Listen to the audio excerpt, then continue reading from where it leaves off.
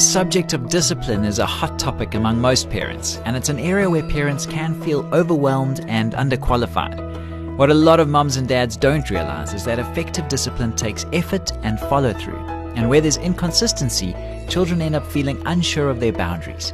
We're going to dive deeper into this subject on the next Family Matters, so please stick with us.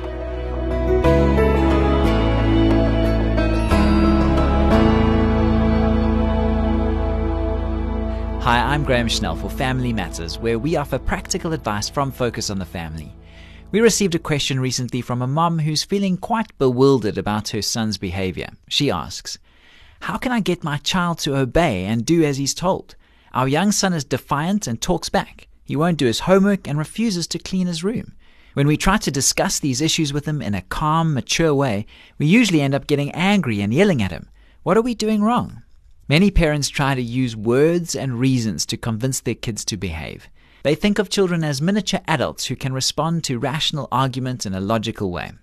The problem with this method is that it usually doesn't work. It also usually leads to failure and frustration. That's because words and reasons don't shape a child's behavior. Consequences shape a child's behavior. A consequence is something that happens as a result of a particular behavior. Consequences can be both positive and negative. You can use positive consequences to increase a positive behavior and negative consequences to decrease a negative behavior. So for example, let's consider your son's problem with homework. When he comes home in the afternoon, you might say to him, "I need you to finish your homework by 5 o'clock. If you finish by 5, I'll let you have an extra half hour of TV time tonight." TV time is a simple positive consequence that doesn't cost a parent anything. What if he doesn't follow through? What if 7 o'clock rolls around and he hasn't even looked at his homework? That's the time to apply negative consequences. In this case, a negative consequence might be that your son doesn't get any TV time that night. Remember to spell this out clearly in advance. Consequences usually don't work unless they're immediate. Kids have brief attention spans and short memories. They need all the help they can get connecting the dots. This means that consequences can't wait until tomorrow. They need to take effect right now. You can increase their immediacy by using tokens or a point system. Award points or tokens for good behavior and take them away for bad behavior. Consequences also need to be consistent. You have to follow through even when you're tired and don't feel like it. You also need to be willing to do so every time your authority is challenged. Otherwise, your child will quickly learn that you don't mean what you say. And finally, consequences should be powerful. If it doesn't mean anything to your child, it won't have any effect. If your son isn't particularly interested in an extra half hour of TV time, you'll have to come up with something else that really hits him where he lives. It could be skateboarding privileges, or maybe the chance to spend the weekend fishing with dad.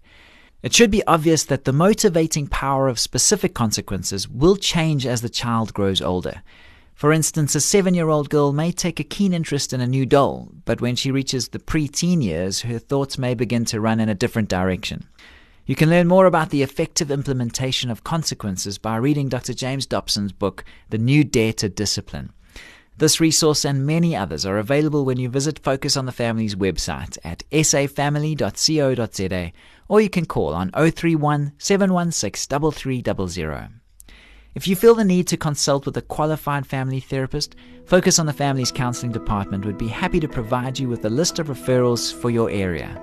Just remember that you don't want your authority to be challenged, so be sure to say what you mean and mean what you say.